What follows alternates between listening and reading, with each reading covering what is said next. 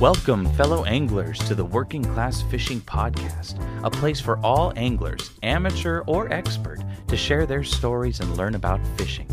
Join your hosts, John and Brian, each episode as they debunk the perceived inaccessibility to fishing, break down the barriers of any and all angling methods, and hear stories from other anglers and their own journeys with fishing. Now, let's get this show started. This meeting is being recorded. Welcome back to another episode of the Working Class Fishing Podcast. I'm one of your hosts, Brian, and here is Mr. John Morris with our sponsors. Hey, everybody. Welcome back to Working Class Fishing. And this episode is brought to you by Lid Rig 317 Flies. That's our new sponsor. That's Justin Carnes. Go check him out. He's out of Indiana. He's tying musky bugs, pike bugs, trout, smallmouth, you name it. He's whipping them up, and they're absolutely gorgeous, and they catch a lot of fish, which is the most important part. So go check him out. We've got Max and Outfitters. And Brian, who am I missing? Good question. I wasn't even thinking about it. We'll get back to it at the end. Yeah. Okay. I don't have a script in front of me, but you don't have that guy anymore anyway. Yeah, exactly. He's gone. Well, if you don't recognize that voice and you live under a rock, and you're going to crawl out from under your rock for a little bit here for the next hour, because who we have with us today is an author. He's also an instructor and a guide, and he's a legend in the fly fishing community. And he's going to probably be like, okay, well, that was a bunch of bullshit. But if you don't recognize his voice, that's your own fault, because we have Mr. Kelly Galloup with us today. This is a huge moment in the history of the Working Class Fishing Podcast. I know it's big for me. It's huge for John, Mr. Streamer guy. And we just want to say, Kelly, thank you so much for taking the time this evening to come on and talk to us. Hey, my pleasure, man. Can't wait. Awesome. So yeah. I was just going to say I had to put my shrine away so it wasn't all creepy. John, go get that really quick. He's seen it. So okay. The picture of you, praying as the meat Messiah. Yeah. Craig actually made that, and I guess that was up in your shop for a while. But... Yeah, one of my managers, Chris, he's always surfing that shit and finding it, and that thing literally was behind me filming for almost a month. I never looked back there. Shit, I mean, and somebody I commented on a YouTube thing, and I'm like, what the hell is he talking about? And I saw it, and there was this thing that they had been there for a long time. Then he just redid it. It's somebody else. Now it's Chuck Norris with two dungeons coming out of the pistol. I can't. Yeah. I walk in, and there's right beside it's a picture of Bill Devane flipping everybody off. So I just look at it. Right on. What you really got to see is the Shave Merkin Award above it. Yeah, that one's even better. From the East Rosebud Fly guys. It's I'll show you when. I'll take a picture and send it sometime. Oh, please do. We got to see that.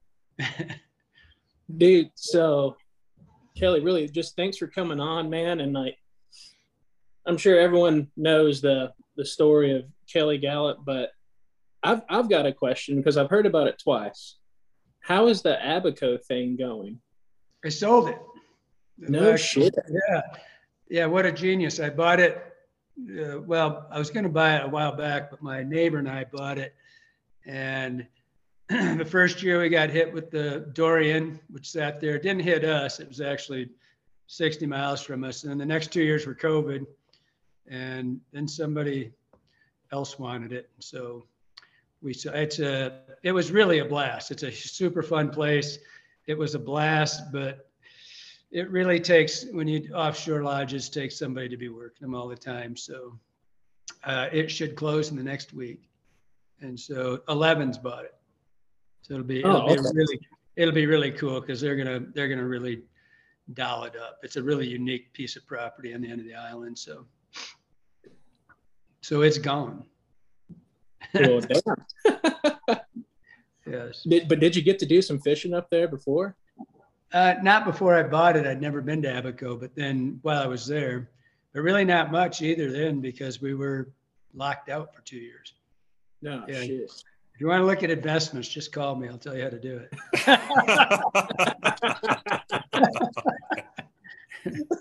Yeah. Oh, I gotta say, I was doing all my homework and research, right, and doing all this stuff, and I read a lot of different things about what you had been doing and what you have done and everything. You started like in Michigan as a teenager, and of course, this is going over like every other 150 podcasts you've been on, but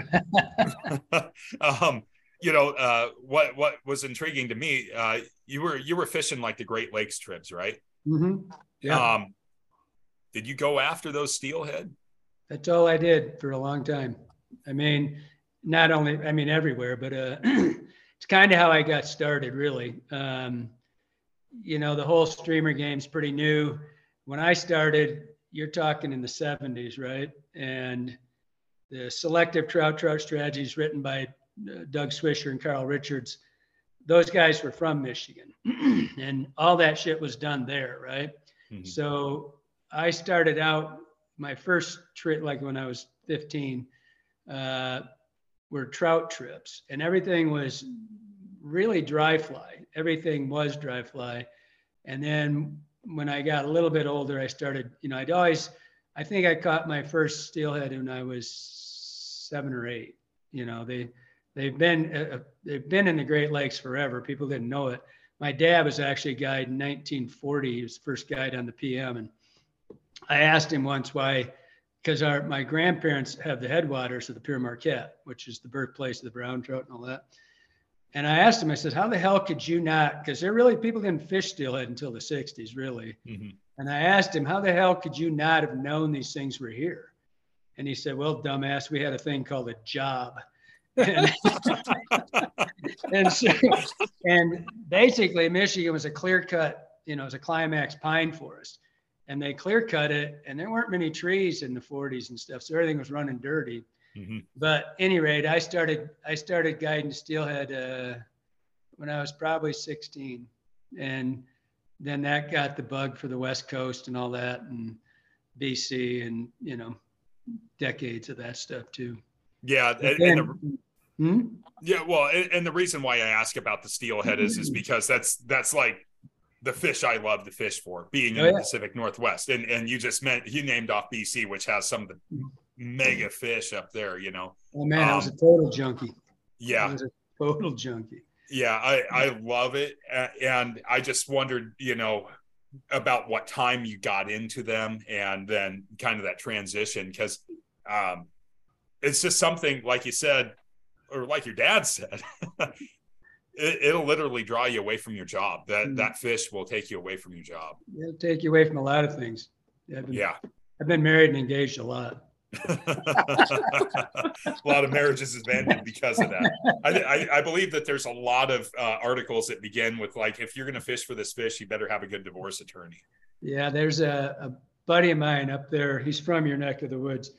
He and two of those guys, the first guys in on the Dean, they fixed winged in to the Dean before anybody was around, right? And then hiked to their shit.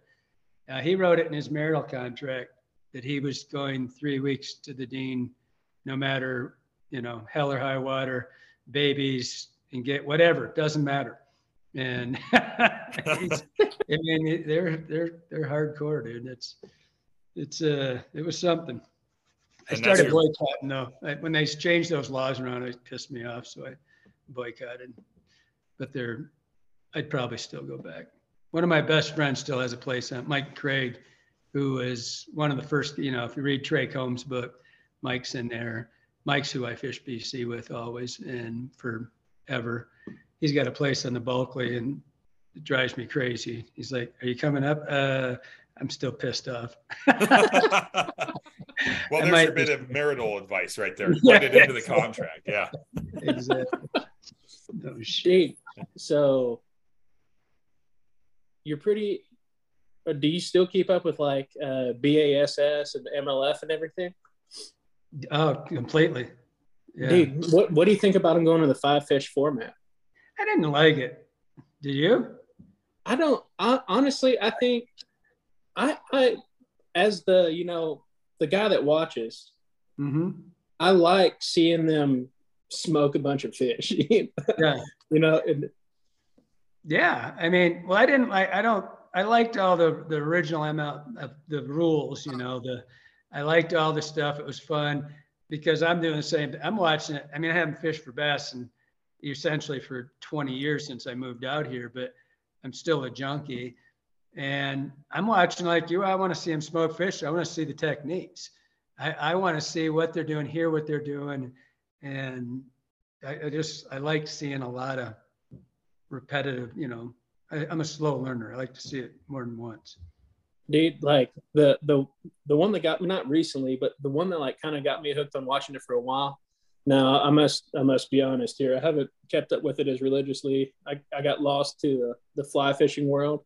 Mm-hmm. And I'm slowly getting back to keeping up with that stuff again. I've got some friends that are You can like do both. You can do both. You won't turn to a pillar of salt.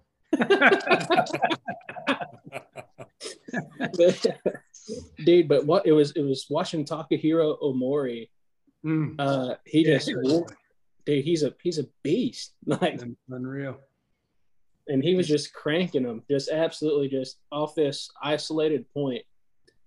And he was just cranking them off this shelf, and he won that tournament. And I watched that on YouTube like 4 or 5 times. It's like 2.5, 3 hours long. Yeah. But it was awesome, dude. I follow all. I don't follow them hardcore. I mean, I watch them. It's just as much as I can. It's about the only thing I've ever recorded in my life is so I can see them, because I'm usually working. Yeah, I don't know if somebody asked me once, I used to tell people that I was a bass guy, and it was just kind of, especially with the fly dudes in the old days, it's not like that anymore. The kids, the new guys, they don't give a shit. They'll fish fly, they'll fish spin. They don't care what they're doing. But I told everybody, everything I've ever done in the streamer world's come from bass fishing. The reason I wrote the book was Larry Nixon walking the dog. I was watching him walking the dog, and he said, he says, we do this when they're set up in dour, meaning they're set up deep from temperature. And he said it's a reactionary bite. They can't help themselves. And I'm like, oh my God, I'm on this, and then I went and tied up a stick bait and went to the Boardman River and tried it. And I really couldn't do it. It's kind of small river, kind of fast. And especially where I was at, which is right by Mayfield Pond, which is the birthplace of the Adams fly. And it's a little river, but I was trying to walk the dog, which, I could do with a bait caster, but I couldn't because of the current. And I just started ripping on that thing, trying to do weird shit. And my biggest fish for a long time in the middle of the day, a mid upper 20s fish ate it. And that's why we're talking. I mean, and it's all just walking the dog. And by the way, back to the Bahamas, if I have my way, I take a stick bait and I top water barracuda all day. Oh, man, that sounds like fun. Give me a 5 or 7 inch spook, and I could be happy as a pig in shit forever. I got bit by one last time I was down there. No shit. Yeah, I got a picture. I'll show it to you. It was I was out walking in front of the lodge. Let's see if I can find this picture. I was walking in front of the lodge, killing time, waiting for Kip, my partner in the business, and he was in, I don't know what the hell he was doing, and I was out there, and it's a little tiny one. He's like, 3-footer or some shit, and I got him on a spook, and he comes in, and I'm standing on shore, and I stepped in. And the son of a bitch rolled over on his side, looked, gave me that big stupid horse eye, right? Looked at me and fucking air launched and just lit onto or something. Lit onto my leg. Dude, that is brutal. Did you like punch that thing back for biting you? I had that son of a bitch so fast around the head. And as soon as I grabbed him right by the operculum, by the gills there, and I squeezed him and he let go. And I was worried about the freaking plugs. I wasn't worried about him so much. And I grabbed him and And then he threw the plug, and it came out kind of half-assed in my leg and half there. And I didn't, I grabbed him and I looked him in the face. And I said, "Go tell your friends, punk." And I let him go. Sure he died. But yeah, it was pretty cool. But yeah, the bass things, that's ingrained. I love it. So I have a question. So the jerk strip, right? As us fly dudes know, that you kind of father that into the fly world, right? Mm-hmm. So I've got two like technique questions that have like been burning, but I've been trying to figure it out and not fucking ask people. But you're the guy. So how far is too far moving my rod tip for the jerk strip? Because if I'm running a jerk bait, I'm walloping it.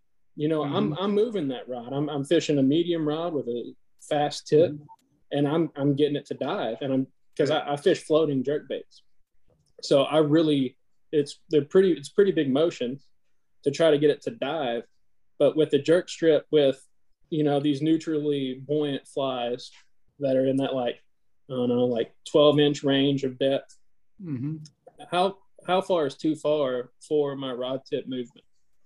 It's a little bit indicative of what kind of rod, how far your fly is, how heavy the fly is, but there's no such thing. It's like if you're working a suspension bait, neutral buoyancy bait, and you want you're kicking it too. It's all what you like the looks of. And so I like to see as a whole, as a general principle, as a general rule, I like to see 3-4 inch movements a foot. I'd rather see a lot of little stuff. But some of the baits that I run, or flies, that I run, like the flatliner, for example, I hit that thing with a 3-foot jerk, and then I let it suspend, and then I hit it with 3. It's made to go wham and do this big kick, right? So I hit it with probably a 3-foot long jerk. I wait till it stops and gets so it's barely hovering, and then I hit it with 3 small, 3-4 inch movements. But as a whole, I would say if you're moving your rod, and unlike a jerk bait or any other with a bait caster or a spinning rod, you are the reel. And so if you go too far, there's too much time. You're screwing around trying to get back to your fly to keep the cadence going. So if you go much more than say 18 inches or so, you're probably going to get out of control a little bit. But it's all what you like the looks of. It really, you watch Johnny can shimmer baits. He moves his rod back and forth really fast. He does a single pull, usually about a foot and a half, I'd say. And then he goes into shimmers, so he blends them up. But I don't think there's a set distance. It's what I tell everybody, don't worry about anything but looking at your fly.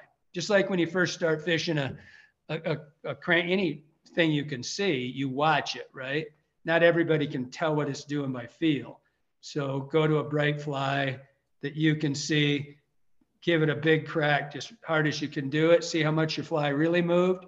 You don't want it to go tubular on you and just do long straight runs, right? You want it to be kicking. You're building all that shit into your fly on purpose.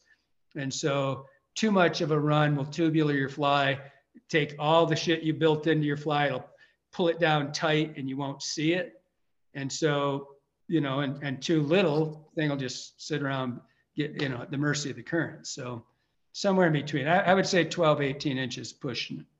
Yeah, see, and that's you brought it up too, because I was getting to where I was no longer able to strip set into my fish because I was cracking it like I was about to, swinging for the fences. It was way too far out and kind of unwieldy, but I didn't know,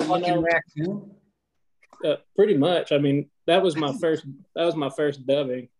Started a corn-fed cow. Holy shit. That's the problem is when you go to the jerk strip, the key to that thing is when you gain control over it, you can go fast or slow.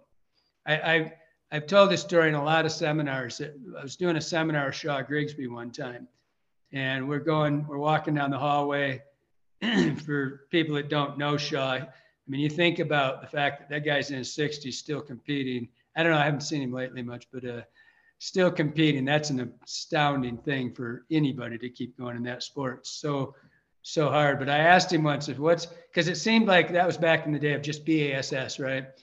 And it was the top 15 out of millions of anglers. The top 15 out of the top 50 were always those guys, the same guys. And that's just not possible. You don't get to just go in, right? You gotta earn your way in every year, unless you win it. And then I said to him, what's the difference between the top 15 and everybody else? And his comment, without a second's hesitation, was it's their ability to move their lure with their rod and not their reel. And so you, as a fly angler, your hand becomes the reel, right? So the more you can do with your rod and less, that's you implementing the movement to the fly, and not so much that's kind of the difference between just stripping, because, just a strip is just a mono movement. It tubulars your fly. It doesn't let it breathe and do things. But when you kick it and kick it, kick it, you're getting a lot of that movement, just like a jerk bait or suspension, a lot of baits where you're hitting them and then kicking them again. Yeah, and it keeps you from being a dope with a rope, pretty much. Yeah, pretty much. So, I get a lot of shit, I get a lot of shit from the Spay guys about that, because I said, you just can't do this. It's just not a good technique. And they think anything that goes underwater and it's on a long line is a streamer. And they're pissed off because I said, you can't animate your fly. Well, you can pump your rod, and all that can do is bring it in, but the current's against the fly, and you pump your rod, it'll pick it back and it'll breathe going back, but it's not swimming sideways, right? Because the techniques that we do, we don't swing flies tail first. We do perpendicular to the flow, and we do lots and lots of movement, which, I've swung lots of flies for, decades, but it's not the same. Once you get that thought that you're doing lots of little movement, you'll quit moving the rod quite so long. So I'm going to go ahead and ask. So jigging flies. Mm-hmm. So I fish tons of Ned rigs, tons of just pretty much every jig you can think of. Mm-hmm. And I understand what the strike feels like on conventional gear. But an issue I'm personally having is I can see the strike from my line, but I'm not tied on it. And I don't know if that's a bow in my line. Well, clearly one for being inexperienced, but I don't know if it's a bow in my line because I'm fishing a sink tip instead of a full sink. I don't know if I should be fishing like just a floating line, because these are just size 2, like super heavy crawdads that I've been tying. Mm-hmm. Yep. Like really finesse shit for largemouth and smallmouth. Are you jig fishing them, or are you more or less Carolina them, or how are you doing? You're talking about flies, right? Yeah, flies. Yeah. So go ahead. So I'm just having, is there a way to keep that line tight and keep that contact as are we in a river or a lake? Let's just say a lake, because that's what I fish mostly around here is lakes. I tell people mostly to think of it just like fishing a worm. You're going to get the eat on the drop, and the more contact you have, the better you're going to be off. You can't jerk the rod, just like you watch a beginner fisherman with a rubber worm, right? You're out worm fishing, and they'll crack those things so hard, and they just let it free fall, and they miss all their eats because they're eating it. They're on the way down. They're not under tension. Same thing when you jerk or vertical jig one, it's the same thing. And I actually find it easier for me on a sinking line, because when I pick up on a floating line, it's my leader that's dropping, right? And you don't get quite the same effect as you do with a mono or braid or whatever, but it's the same thing. You're gonna be on the drop most of the time. Quite frankly, if you're jigging in a river, it's the same thing. Okay. It's tough. It's not as easy. Things don't sink as quick. You got more pause time on your descent. A lot of things slow down because you're not static to that thing. Your line's sinking. Your flies are kind of hovering above it. And as you pick it up, it doesn't necessarily jig it like it does a jig, because there's a lot of shit between you and that fly. Yeah. And a lot of room for push bites. You know, people don't understand that on streamer. You can get you can have a full on wide open brown trout coming at you 30 miles an hour and do push eats where they push at your bait and you don't feel a damn thing. If you can't see it in your line, and the difference between great, bass anglers and everybody else is their ability to see the lines move, feel things that don't happen. They're having to make this up in their brain, like, why'd my line go stack? It's the same thing with a fly. One of the biggest on the white one year, I had a gal down there fishing with me, and this was a 29.5-inch brown, push ate her fly. I screamed so loud that scared her because there was no pull on her line. I mean, it came at it from right. It was really slow water, push that son of a bitch forward. And I watched her line buckle like this. I'm like, you can't do that. It's not possible. I think you can make that happen. And she got it. I mean, ate that thing down the gullet, man.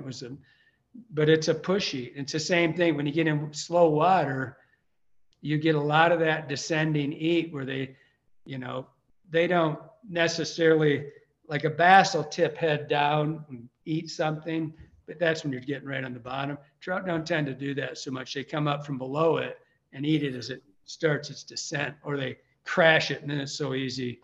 If they hit it going sideways, nobody's going to miss that. Yeah. Yeah. I get a lot of visual eats jigging on the river where I just see the mouth, Right. What is this, damn Humane Society? Yeah, he's got another one. you heard of the crazy cat lady, right? Is this the sponsor we missed? Oh, the HSUS. Right. Shit. While we're talking about jigging with that and everything else, I'm thinking about coho salmon and twitching jigs, right? Now, we have a couple different things we can do to speed up that sink. What have you found as far as terminal tackle on that jigging that will assist with, because we're talking about that line drop in the water and the bow and the jig physically sinking slower than the tip of the line. Let's say we're using a shooting head or a sink tip or something. What could a person do to actually increase that jig fall rate, especially for something like a coho or a reactive strike type fish? I end up kind of Carolina rigging them, where I do twist-ons 16 inches above my flies, and sometimes doubles. I put 2 on, and mostly because I don't get because it's weighted at that point and it's sinking. I don't get that dead feel. I don't that empty feel with when only your jig's dropping, and I use pretty short leaders too, so I'm a little bit more in contact.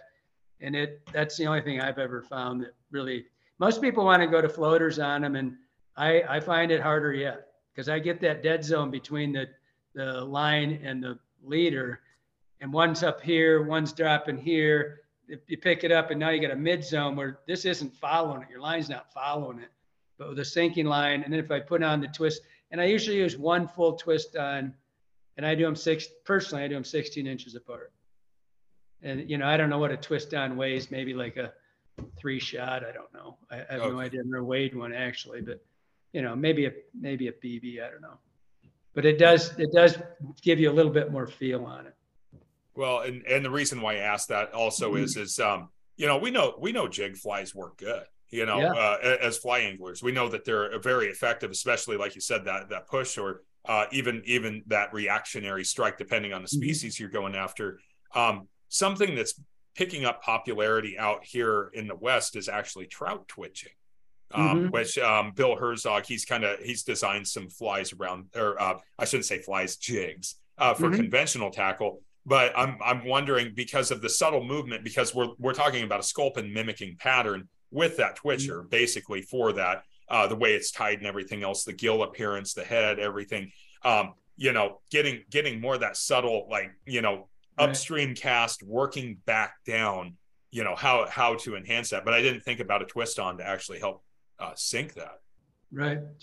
And you can do, sometimes on my jigs, because I've got a handful of like the Nancy P. Have you ever seen that one? Yeah. That's that's a crayfish pattern, and it's the same thing. It's made for that subtle movement. And and especially around here or rivers out your way, Metolius and some of the there's a bunch of them actually out there that got the riffle effect that we do here. And sometimes I'll just throw a 3/16 tungsten bead right on the knot at the head. And and when I'm, especially for upstream jigging, and I do really short, that's my upstream techniques are seldom do I cast more than 30 feet. I mean, I'm usually a 30-foot cast on my upstream. And on this river, we do that a ton because you aren't getting in the middle of the son of a bitch and fishing back. Very few places you're doing that. Mm-hmm. And so I don't like to swing fly's tail first at the fish. And so I do a lot upstream, and I'll drop a 3/16 tungsten. I use a loop knot, push it over, it doesn't move. And I tend to fish pretty shallow anyway. And probably, I would say a 10-foot retrieve would be a pretty long, when you lose control, because you don't have a, 42-inch retrieve per revolution of your handle, you got yourself, right? Mm-hmm. And so I tend to go 20 to 30 foot casts upstream and retrieve 8 to 10, 12 feet max. And so that gets me in contact with that. It's just so, especially when you come from the swing world or traditional world like I did. I grew up, my dad was a guide a long time ago, and dry fly fishing's new to this world. And I mean, I started fishing in the 60s and, 70s hard. But you were swinging wet flies is the beginning. And so nothing could be further than from that, where you get to feel everything, than to going upstream and doing a jig retrieve, right? Mm-hmm. Super easy, not super easy, but easy with a spinning rod or a bait caster.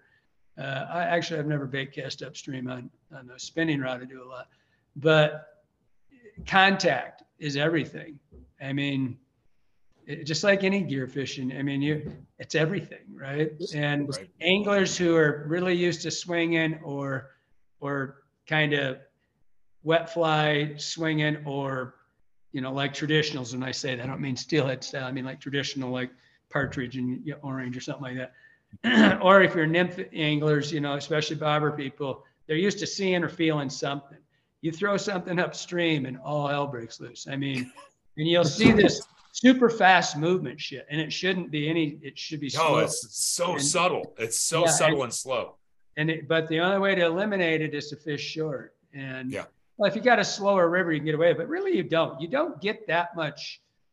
In reality, even on a slow river, 30 feet's a long fucking cast. I mean, that's a lot of line to manage and control and jig. And even on a floating line, when you can see it, that's a lot of shit. And by the way, I fish floaters mostly upstream because I seldom fish. And I tend to fish a lot of crayfish stuff upstream. And the other stuff is, when I do that, when I'm fishing crayfish, I seldom put the line, the twist on. I tend to be more Carolina rig style, when I fish upstream, where I'm burning stuff in short 10, 12 foot movements. And I might pull in 16 inches above that, but I'm still going to only retrieve probably 12 feet. Given that if the river's slow enough, and that's the dictating factor there, is if the river's slow enough, I'll probably get in the middle of some bitch and fish back to the edge, right? Mm-hmm. But you aren't getting in the middle of the fucking Madison. It's not going to happen. So I'd try it once. Yeah, I've been out there too, and then back down there. Yeah, it's kind of. It's like shit. But yeah, it's more, everything's control, and it's. You come off of the fly fishing world where everything was dry fly, and it's real easy. Now you drop, it's easy to see your line, what's happening. Obviously, you're fishing surface stuff. That's a whole different world than trying to go down where they live and make something act like where they live, right? And so I just I preach it constantly. Matter of fact, it's my mantra for all fly fishing. Stock more, cast less, including steelhead, by the way. Mm-hmm. I can't tell you how many fish on the Dean I caught in 12 inches of water at daylight when everybody goes through that son of a bitch is on the other side of the river. Especially when the two-hander world came out, it opened up the whole inside of that river to me. I was like, hallelujah. I can do my 40-foot cast right there. But I mean, I just think it's really imperative that unless you have a style of fishing where you can, churn and burn and just throw stuff, but we can't really do that. No, you we have to work everything. Yeah, you got to work it, and you just stock more, cast less. I mean, including your two-hand. You watch the cats that are superstars at the two-handing world. They're all doing their superstar cast, but every one of them starts out real tight. Fish the water that's there, miss nothing. And in the fly world, man, you're asking a lot of a fish and a lot of this shit to make them eat it. And thinking just because it's one of the biggest misnomers in our industry, streamer in particular, just because you got a big goddamn fly and you throw it out there, something's going to find it.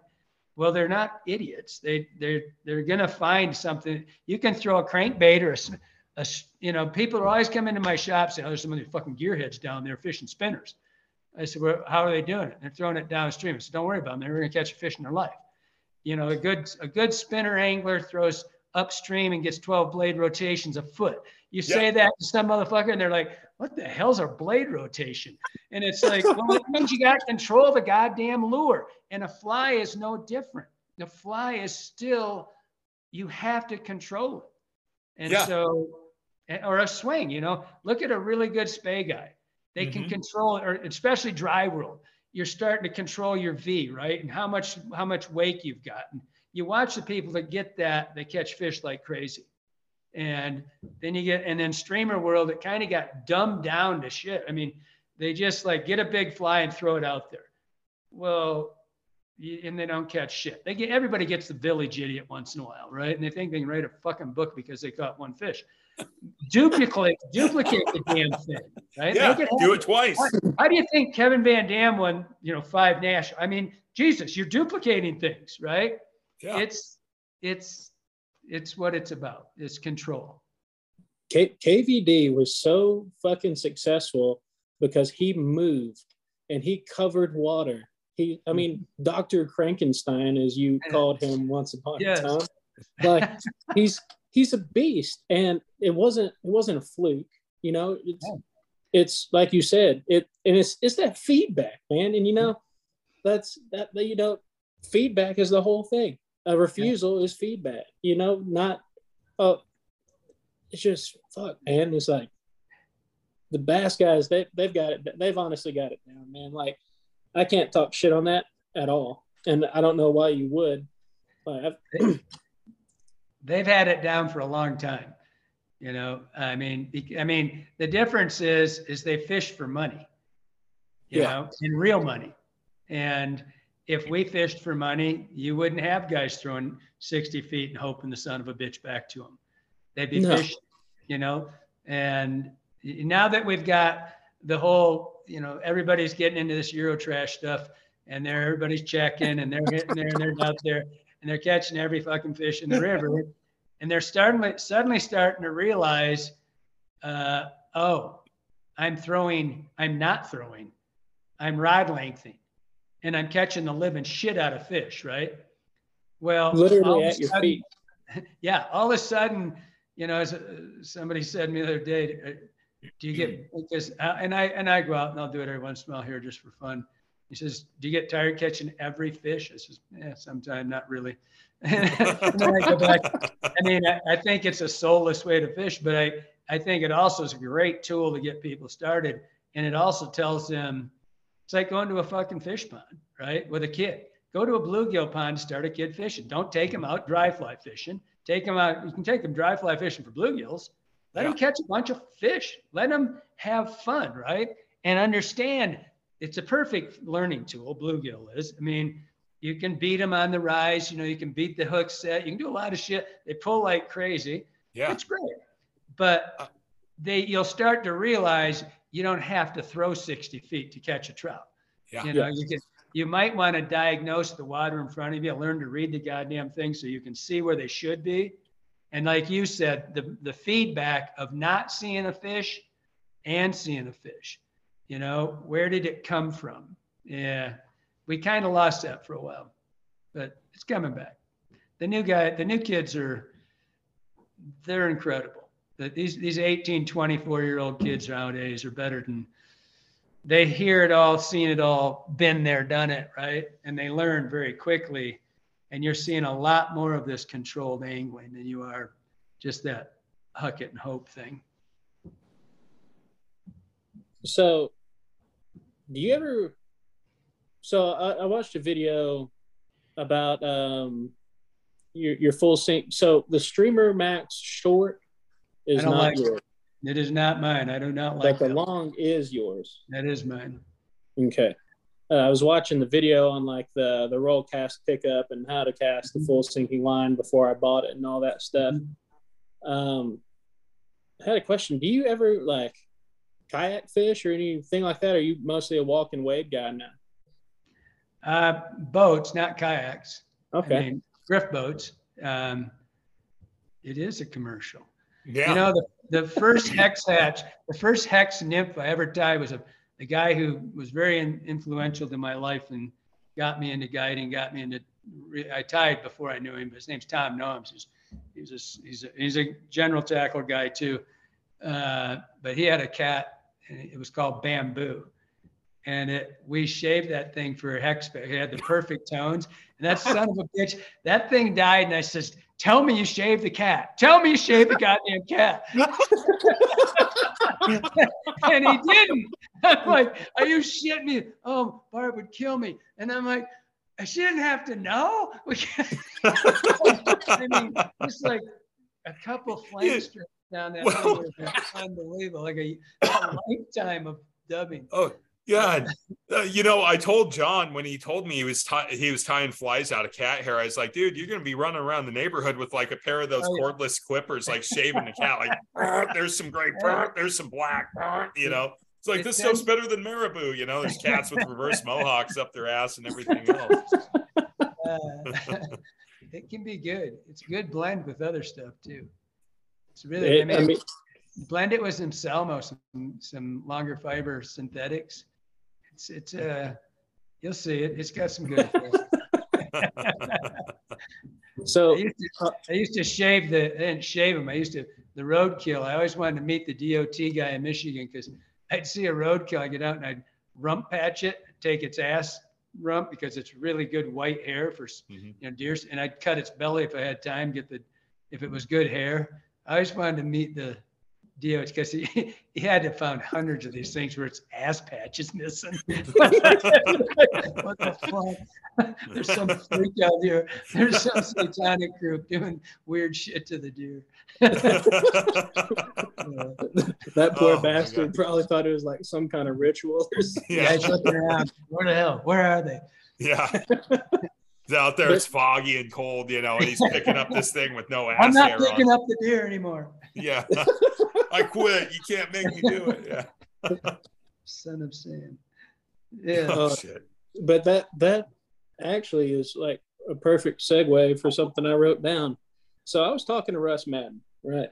And Russ has nothing but good shit to say about you. He wouldn't even give me a good, funny story. But I got something on him. That's about a couple of his 3-day jaunts. Never mind. Yeah, so Russ is like he's the only little brother I ever had. And he's a great guy. Incredible talent.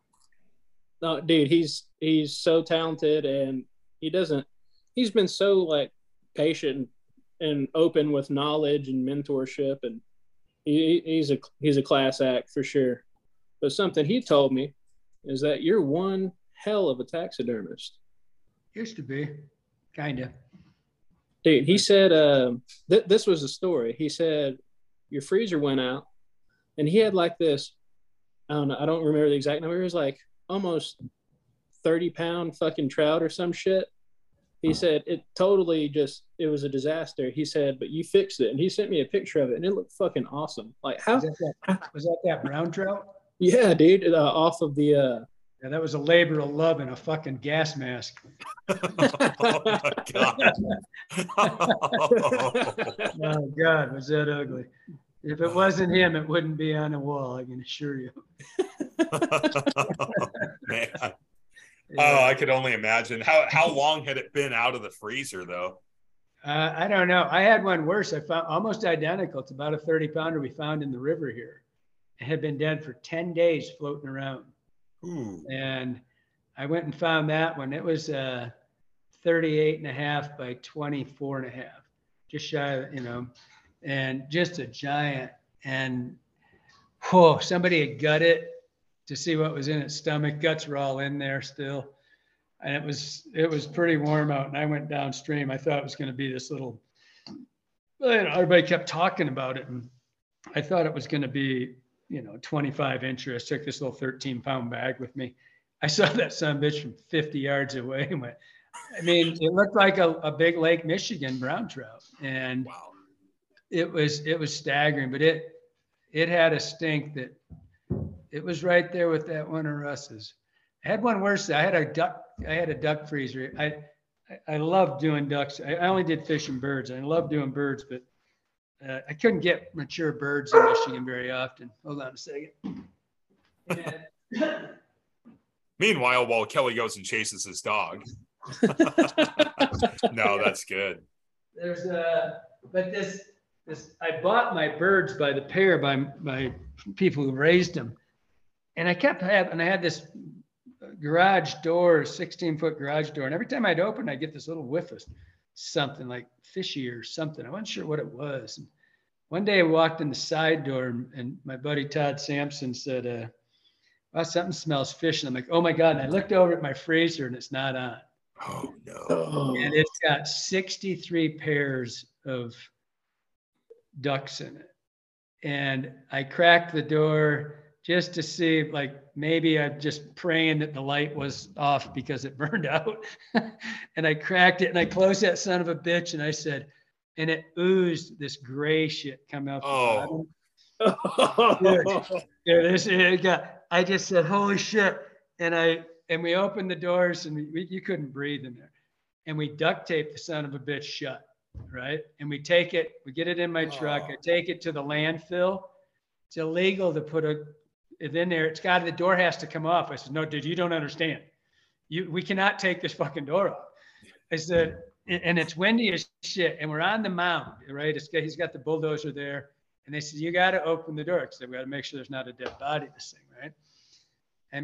It's northern Michigan. It's not freaking Seattle. This is 30 years ago.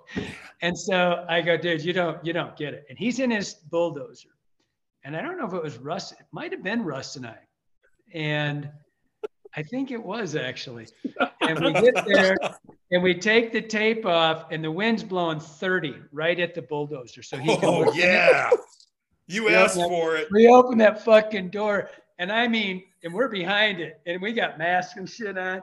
And all of a sudden you can see him going, tip it out, tip it out, tip it out. And he told me for months, you sound like I did it on purpose. I said, dude, those things are like $200 a pair. I didn't do it on purpose. Yeah. And oh my God, it was the most disgusting thing ever. Back to fishing.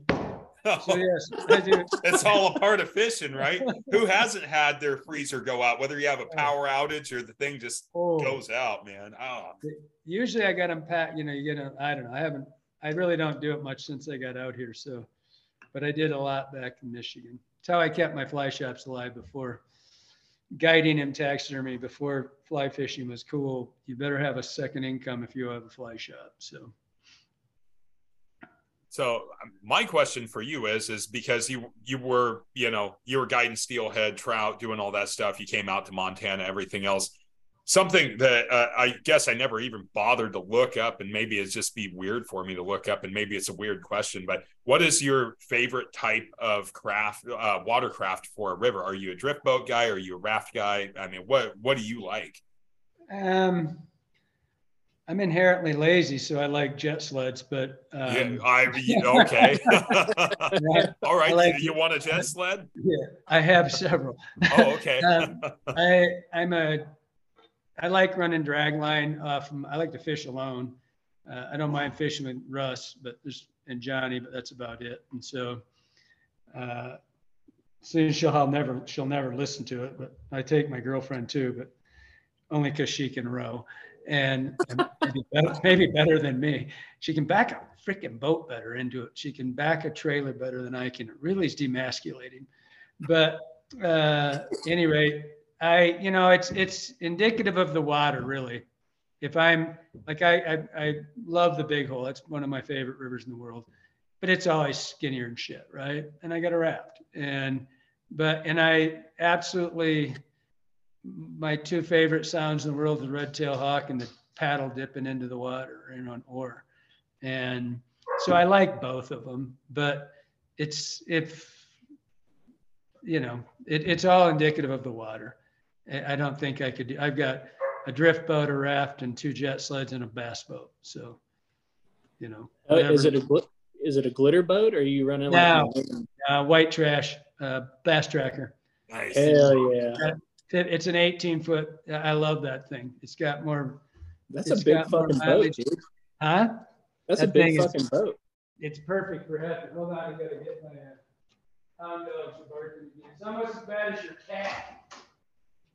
Oh, the dog wants in now. She's a piece of shit. She's like, she's gonna go to the other door and start whining. Yeah, well, once my wife gets home, you're going to hear like an eruption of dogs. It's going to come through the garage wall, because it's like, mom's home, they go ballistic. And then I'm in there, I'm chasing them around, I'm like, shut up, and go over there, grab them, No. Yeah, I've got 2 morons that are just sitting there. They do it just to bug me. I can tell. They just whine and yap and all that. Yeah, wait until I'm not doing something or I'm doing something and then be a pain in the ass, but well, can't shoot 'em. So you got the bass tracker. You say you have several jet sleds. Only 2 now. 2, only okay. 2. I got a fish right from your neck of the woods, and I got one of those. Actually, a buddy of mine, Bill Boynton, who I used to work with at Shell Oil a long time ago. He was a fish right dealer, and Ray Schmidt and him designed the power drifter for Michigan. That's where that boat came from. He was a big dealer back there. And I've got one of those.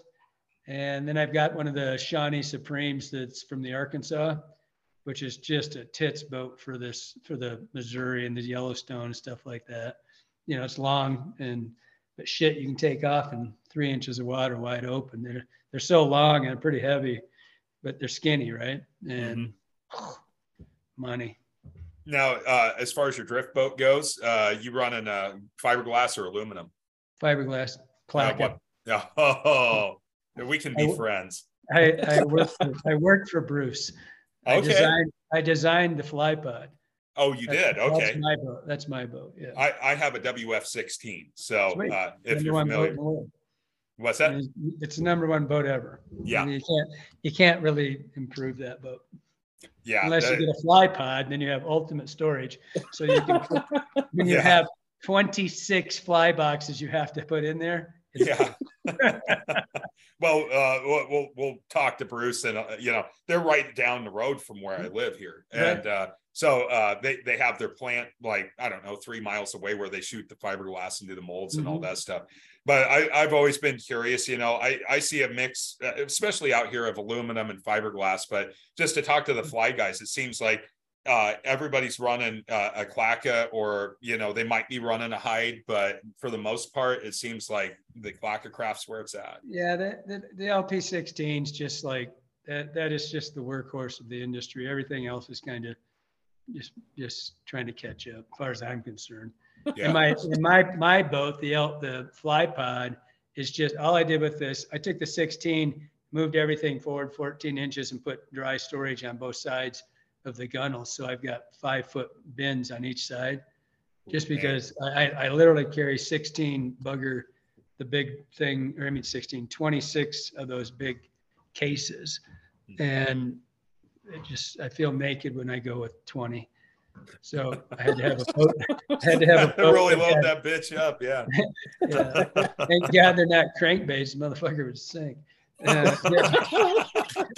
all oh shit, man. Dave, what's your favorite color crankbait?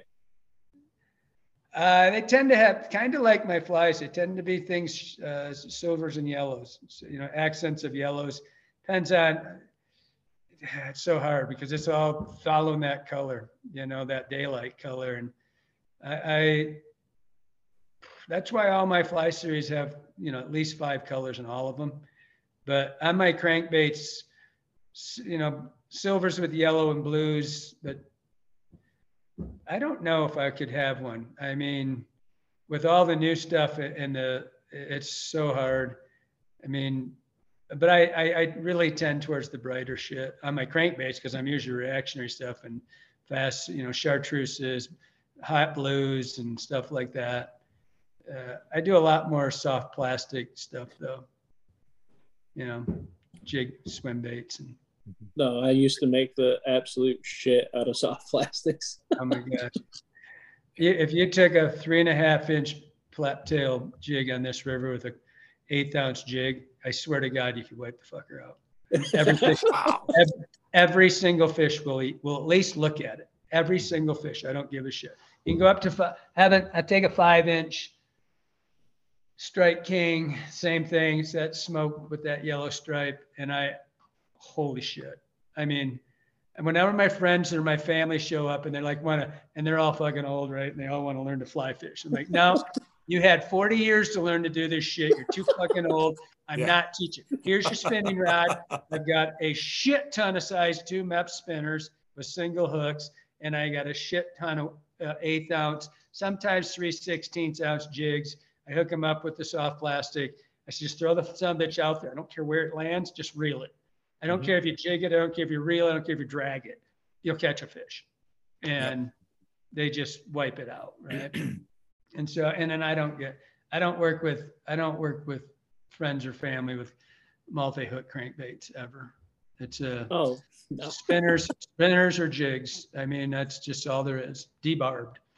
Yeah. So, yeah. Safer way to go for sure. I mean, for a lot of people, we've been switching out to single points now instead of trebles, even, going with the Siwash and all that. That back in Michigan, I had a lot of friends that were commercial anglers, that they're running charter boats. And those guys started when the salmon, I mean, it was an incredible industry. You should read about it sometime, 1969 to 70. It was the first $1 billion industry ever developed in a year. And it was all the fish, sport fish became the biggest seller of boats in the world. All this shit just happened. Lures, depth finders were found, downriggers were invented, all in the same Grand Traverse Bay, right? Everything happened right where I happened to be. And these guys would go out, catch their limit, and come back, right? And they're trying to, I bet you 25, 30 years ago, those guys switched to single hooks and said that they just didn't, their fish didn't come off. Yeah. Because they get a hook and, trebles can get wedged and they start torquing and spinning and death rolling and shit and they're popping them out. And they swore, all my buddies swore, go to the single hook. It's in, it's done, it's over. They did a lot of spoon fishing too. And they were always on the spoons, but they went to a lot of their cranks too. When there weren't so many guys throwing back then. But a lot of guys trolled, and even on flatfish, I saw guys going to it, which was unheard of. Yeah. They just said they just land their fish. Well, a lot of people are starting to use the bead chain swivel with the single Siwash from under the belly of the actual, whether it's the flatfish style or just the crank style, they're going to that because when the fish comes up, and they crash that lure, whether they're trolling or anchor fishing or whatever you want to call it, they hook up so much better. Like you'll get a bottom jaw punch on a big Chinook, which they had they got a super hard mouth, but you get that razor sharp Siwash into them and it'll punch right through. They're not coming off. And that's what those guys, Chinook are what those guys were fit. I mean, they put cohos in the Great Lakes, early, but they immediately went and put the Chinook in because everybody wanted to catch a bigger fish, right? So suddenly you go from 2 or 3 lake trout trollers to 60 boats in a harbor, all fishing for Chinook. And the faster they can get their 5 and come home, the more trips they get to do, right? And so they were looking at that, and I mean, it makes total sense to me. I mean, I don't know. I do it for my own safety, but more than anything. And everybody always talking about the treble hook. You know, fly guys are always worried about treble hooks tearing the fish up. I never saw that. I mean, they usually got one hook in them anyway, if you're lucky, two at max. And I've skin hooked so many more fish on treble hooks than I ever have on a single point hook. Yeah, me too. But I don't try to argue with them. They think the same thing about two hooks on my flies. And, you know, when I first started doing the articulated thing, in particular, I heard about it from the coast, and they're brainer hooks, they call them. They're going to hook them in the brain. I'm like, do you have anything about the physiology of a fucking fish? I mean, it's not going to brain the damn thing. Hold on a second. I'm going to lose you. Why is my computer not working? Because it's a It computer. helps to plug it in. When I moved it, I didn't plug it in. There, we have battery again. But yeah, the people would always say that they would brain that this back hook somehow was going to go from the jaw, flip around, and somehow go through the top of their head and put the hole through. I have snagged more fish in the brain area, dry fly fishing, than I have ever. I have never hooked a fish up here. I don't know how they thought it was going to go to the top of the head, somehow pull and go straight down through and brain the son of a bitch. But I heard it constantly. I mean, the first 5 years, I mean, I was the turd in the punch bowl when that first started. Boy, people were, the dry guys there was just a lot of pushback, you know. And one of the big ones was hearing about the brainer hooks, and they're not too worried. I mean, and on that, if I'm cutting hooks, I cut the back. I don't give a shit about that back hook. That's purely insurance policy. If he happens to go through and not hook, and maybe the back one hooks him, they eat the front of the fly. They don't eat the back. They're not squid eaters. Trout, or they eat the head. They have no way. You know, I've talked about this in seminars for years. Trout, and why I don't swing flies at tail first at fish. Steelhead or squid eaters, there's a difference. Trout have to ambush and they have to hit sideways. They have to eat the head. They cannot eat it from the tail. They got spiny dorsals. They got things that stop them, and they don't have hands. They can't put the damn thing in their mouth. They eat it. They grab that thing and they hold on to it. And most of the time they kill it and let it go and then eat it. They don't.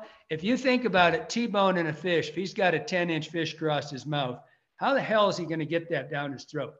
He can't, especially in a river. Water's pushing against him, right? What the hell is if he opens up and lets go? It's not like it's going to bend in half and go down his stomach. He's either got to let it go or he's got to have it by the head. And even then, if he's got it by the head, think of how he would get it with all that pressure pushing the rest of it backwards. How the fuck's he going to get it in his mouth? Right? Yeah. And so I don't really, and I think they just always hit the front end. I mean, we catch them in the back. You hear that shit about their short striking. That is such bullshit. You're feeling them tap it. They're hitting it to stun it. They're doing something. Real fish don't tap the ass of anything. Be like getting in the ring and walking up and slapping you in the butt. I mean, you hit it the head to stun it. You want it done. You want it done. And so I kind of, that whole thing's kind of gone away though in the last 10 years. The whole brainer hook and, you know, the back hooks, they're blinding the fish. I've blinded a lot of fish dry fly. I've caught 3 fish steelhead dry fly fish, and I've caught 2 on the Dean and 1 on the Bulker, both hooked in the top of the head. The steelhead coming up to eat that dry. Right, yeah. Right dead in the head. Man. I mean, they've swam away just fine and brained them. Yeah. Well, I think it takes a pretty incredible set of circumstances because fish are smart, but their brain is that big. I mean, if you catch and keep a fish, cut into its head and look at its brain size. Yeah. It's like trying to shoot an gnat at 1,000 yards. Yeah. It's not very big. They're smart, but it's not a very big target to hit. Yeah. And I tell people it's a blood sport. It is. Give it up. You can't protect everything. I keep them wet and all that stuff. That's great. Blah, blah, blah. Then they'll tell you that lakes were populated by ospreys dropping fish. Are you shitting me? I mean, you do what you can do. And at some point shit happens, and it's very rare. I don't remember the last time I killed a fish, and it's just what it happens. So you got to get past the fact that we can't solve every fucking problem. Yeah. And that actually, if the hook bothers you, just cut it off. Cut that back hook off. Yeah. Whatever it takes. Well, I have friends that don't fish hooks. I mean, Scotty, Sky Hall. A lot of these guys don't. I mean, they're past it. I have friends that do it with dry flies. Whatever. Good for you. I like to catch them. Yeah. I don't give a shit what you do. We got a buddy. His name is Marty, and he said, if I wanted to go stare at the water, I'd go look at a mud puddle in my backyard. But he's out there to fucking catch fish. Yeah, that's true. Well, and we've talked about this before. I mean, not with you, obviously, but if you have a problem with, hurting something, fishing might not be the thing for you. You might go take up pillow fighting or something else instead, because, despite the fact we hook the fish, we land it, we let it go, or, if you want to keep it and whack it, you keep it and whack it and eat it. But, you're rolling the dice in a lot of ways. Now that dice chance of you killing a fish is pretty low, unless you skid it up on the bank and beat the shit out of it and do all that stuff. Then it's going to probably die, or you gill grab it or whatever else. But if you're doing everything right, they're going to swim away, be happy, and you guys are both going to shake hands and part ways. Yep. I mean, it is. You just got to, at some point, you just got to give up that there's something, there's a chance in everything. Driving down the road, you hit a lot of fucking bugs, Yeah. And you run over gophers, and you run over deer, and life just happens. We can't stop. And, the whole, I found it curious that there's about 5 years ago, I was reading this thing about PETA, and their new number one target market was fly anglers. And the you quote, gotta be shitting me. No, I'm not sure if it's ever changed. It may still be, but the quote was, and I don't remember if it was what it was in, but the quote was, and I'm going to paraphrase it because I don't remember the actual quote, but it was, we are affluent white males as a whole, we are affluent white males who practice selective cruelty by practicing a thing called catch and release, where we torture the fish, let it go so we can torture it again. It was, that's par for the course. I mean, I got a headache. No, I'm just saying. I mean, you can look it up. It was. No, I'm not saying that you didn't. That sounds. I mean to get the quote right so you can puke in your mouth again. Yeah. Yeah. Well, what drives the logic of some of these people that think about this? And I'm all about conservation and, fair chase, everything else, but come on. I mean, these are the same people that are saying, oh, you shouldn't breed, your pets. I mean, you shouldn't be able to have responsible animal husbandry on a farm. I mean, what kind of lunatic? I mean, I'm not going to give up eating meat. Okay. Whatever your agenda is, that's fine. But, and yeah, there's some people that do some fucked up stuff to animals too. I'm not denying that either, but we should be able to hunt those people too, but we can't. Exactly. We don't have that right. Like, I mean, will PETA go to court and say, hey, we can have like the purge on, perverts and these other people? I mean, I'm down for that. I'll agree with you on that, but, I'm listening. It just blows my mind. I'm sorry that I have to go off on this side tangent with Kelly here, but it blows my absolute ever living mind that there would be that type of focus on that. But then again, we got weird shit happening all over the place where people are like, well, we should just get rid of hunting and fishing and trapping and, responsible animal husbandry. And I saw two commercials when I was eating dinner tonight on anti-tramping. Unbelievable. It's over and over and over and over, but that's been going on for a long time. I didn't know it was going to come to our world though. Yeah. It only took a matter of time, but yeah. So, you got a new building too that you've been working on. That maybe you want to share with everybody about that. It's in Ennis. Yeah, we originally moved, which is 42 miles from here. We're up in the mountain up here, right? And we're moving to Ennis. We're probably we're not getting rid of this one, obviously. We're adding that. What we originally, it was for our internet business, because that's kind of we're so far out. One employee is really tough because we're 42 miles, and it's males that work here. I'm 42 miles from the closest female. It's really hard on them. And so, that was a funny play on words, but we lose a lot of shipping days too. And so we decided to move the internet business down there. And then we decided, out of the hell with it, we'll just put up a mega store. And so we're building a really big place so we can basically we're going to do all our internet off the floor instead of warehousing everything like we do now. So we'll pick off the floor. So we'll have a really big shop down there. And then mostly though, it just gives us the internet business. We get 2 extra days of shipping.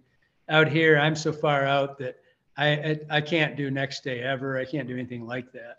And so we'll get Saturdays now too. We lose Friday, Saturday, and Sunday on shipping. So if it's big days, we drive it in for Saturdays, but that's kind of a pain in the ass. So we're moving down there. Hopefully we poured floors last week. It was great. Started out at 5 below. Great day to throw concrete. And so did get up to 30 though. And so hopefully we'll have that rolling here. We hope to move product in by the end of January. So very cool. We'll see. Very excited. It'll be a fun. It's get Kelly off the water even more. No. No way. That's what you have employees for. Yeah, exactly. That's why I had a meeting about that this morning. We'll see how it goes. Nice. That's what Johnny, I'm always picking on Johnny in my videos and shit. And everybody says, why do you, in the beginning, it's because he's the guy that's probably going to take over for me. But in the beginning, it was just because I says, why don't you get behind the camera now and then and tie something or do something besides me. And so he just wouldn't do it, right? He was awful behind the camera. He's so stiff. And people would say, why do you pick on this? Especially when I'd be out speaking. This is like 10, 15 years ago in particular. About 12 years ago, I guess, when I started picking on him. And they're like, why do you pick on this Johnny? I says, well, he's this little short, sickly guy. And he says he makes Barney Fife look like a badass. I say, he won't stick up for himself. And people be like, well, that's kind of mean. I said, whatever. And then they'd come in and Johnny's 6'4", about 230, looks like a brick shit house, right? And he's tall, dark, and handsome. And they walk in and they'd look at me and go, you liar. And I'm like, his name. Now he's got a whole following. Every time I give him shit, somebody writes in, why don't you shut up and let Johnny talk, you piece of shit. Now I'm the bad guy. And I'm like, winner. Now he's got a following so I can let him do stuff. God. Fun stuff. Oh man. Well, we're coming up on the hour here, Kelly, and actually we're beyond the hour. It's fine. It's totally fine. I don't care. But man, how can people get a hold of you? Obviously, if they're listening to this, they're like, God, Brian, why do you ask all these stupid questions? But I'm talking about the people that are like, who's Kelly Galloup? There's still people out there, right? But the ones that haven't been offended yet and haven't turned us off. Yeah. That's okay. Slidein.com. I mean, if they look up my name, it'll just, and it's Galloup. And no, it's not Galloup. It's Galloup. There's no P in French. And everybody says that when they call, hey, Mr. Galloup. But anything that says my name or slide-in.com, that'll all get there. And Two ends. Did I tell you that story about the guy the lady that called? She was pissed. Go for it. She called in Dude, and she asked, because you look up slide in as one word. I mean, did you not learn to spell? But I mean, if you look it up, slide in as in slide, you get a whole lot of other stuff than the slide in lodge. And so she called and she's kind of pissed. And I said, I I knew what had happened. And I said, did you put 2 N's in it? And there's this pause and she goes, oh my God. I'm so sorry. I'm so sorry. Back in the day when I was still in Michigan, we had the 1-800-FISH, right? And I think it was 1-800-FLY-FISH. I can't remember what it was. This was like way back. This is 30 years ago. And I'd never even heard of an 888 number. But if you called 1-800-FLY-FISH, you got me. If you called 888 and you just put I can't remember, it was 3474 is the last 3. I can't remember what the other ones were. You got America's hottest sex line. Oh shit. Man, those used to be 1-900 numbers. It was the first 888. And then it took you to the 900s. Okay. And we got more people calling, bitch. I'd never heard of an 800 numbers were new. Were not giant corporations having them, right? You're talking back early 80s or mid 80s. Websites were just coming out. There was only a handful of us that had websites. And then to have an 800 number, I never heard of an 888, but I had plenty of people call and ask me if it was if I thought it was funny that they did that, or, it's kind of like my fly names. They act like I'm going to pervert the entire fucking world because of a fly name. And I'm like, dude, it's an 800 number. What are you talking about? I'm paying for this number. What are you talking about? And then they tell me that he dialed 888. Good luck with that, which it also tells me you're surfing for something else. So. Yeah. You just got busted, asshole. Yeah. Oh my God. What do you do? But yeah, that's awesome. Anyway, if they go to slide in or call Galloup, they'll find me somehow. Awesome. There's lots of ways. And your books are not available on that Forbidden Word. No. But you can get them from your shop. And I've got them sitting over here. And a lot of fly shops carry all my books, and just not that A word. Mm-hmm. Yeah, they don't. I think right now, books, everybody said books were going to go away. I don't think they have. It's been, I'm glad to see Pride finally put something on this hook. Yeah. Is that cat? Oh, sorry. Yeah. went down and shaved Garfield and put that one on. Yeah, the books are available through us, or in a lot of fly shops carry them. Yeah. Our local fly shops have all your books too and everything else. The website's awesome. When I went on there, I was looking around. You guys have done an incredible job with the building of that website and the ease of access and everything else. So. Thank you. Yeah, it's a new development. It's just basically coming out. It's going to get a major overhaul here in the 2 weeks. It's right now on a proto site. Okay. And then the new one's going to be even easier. Oh, very cool. Yeah, it'll be fun. Be exciting. John, do you have? Huh? Say again. You got you got anything left? Hey, before we cut Kelly off, you got anything else? Yeah. Dude, just really thanks so much for coming on, man. I know it probably don't mean shit to you, but it means a lot to me. I'm gonna come back. This was more fun than usual. Talking shit's just my game. Yeah.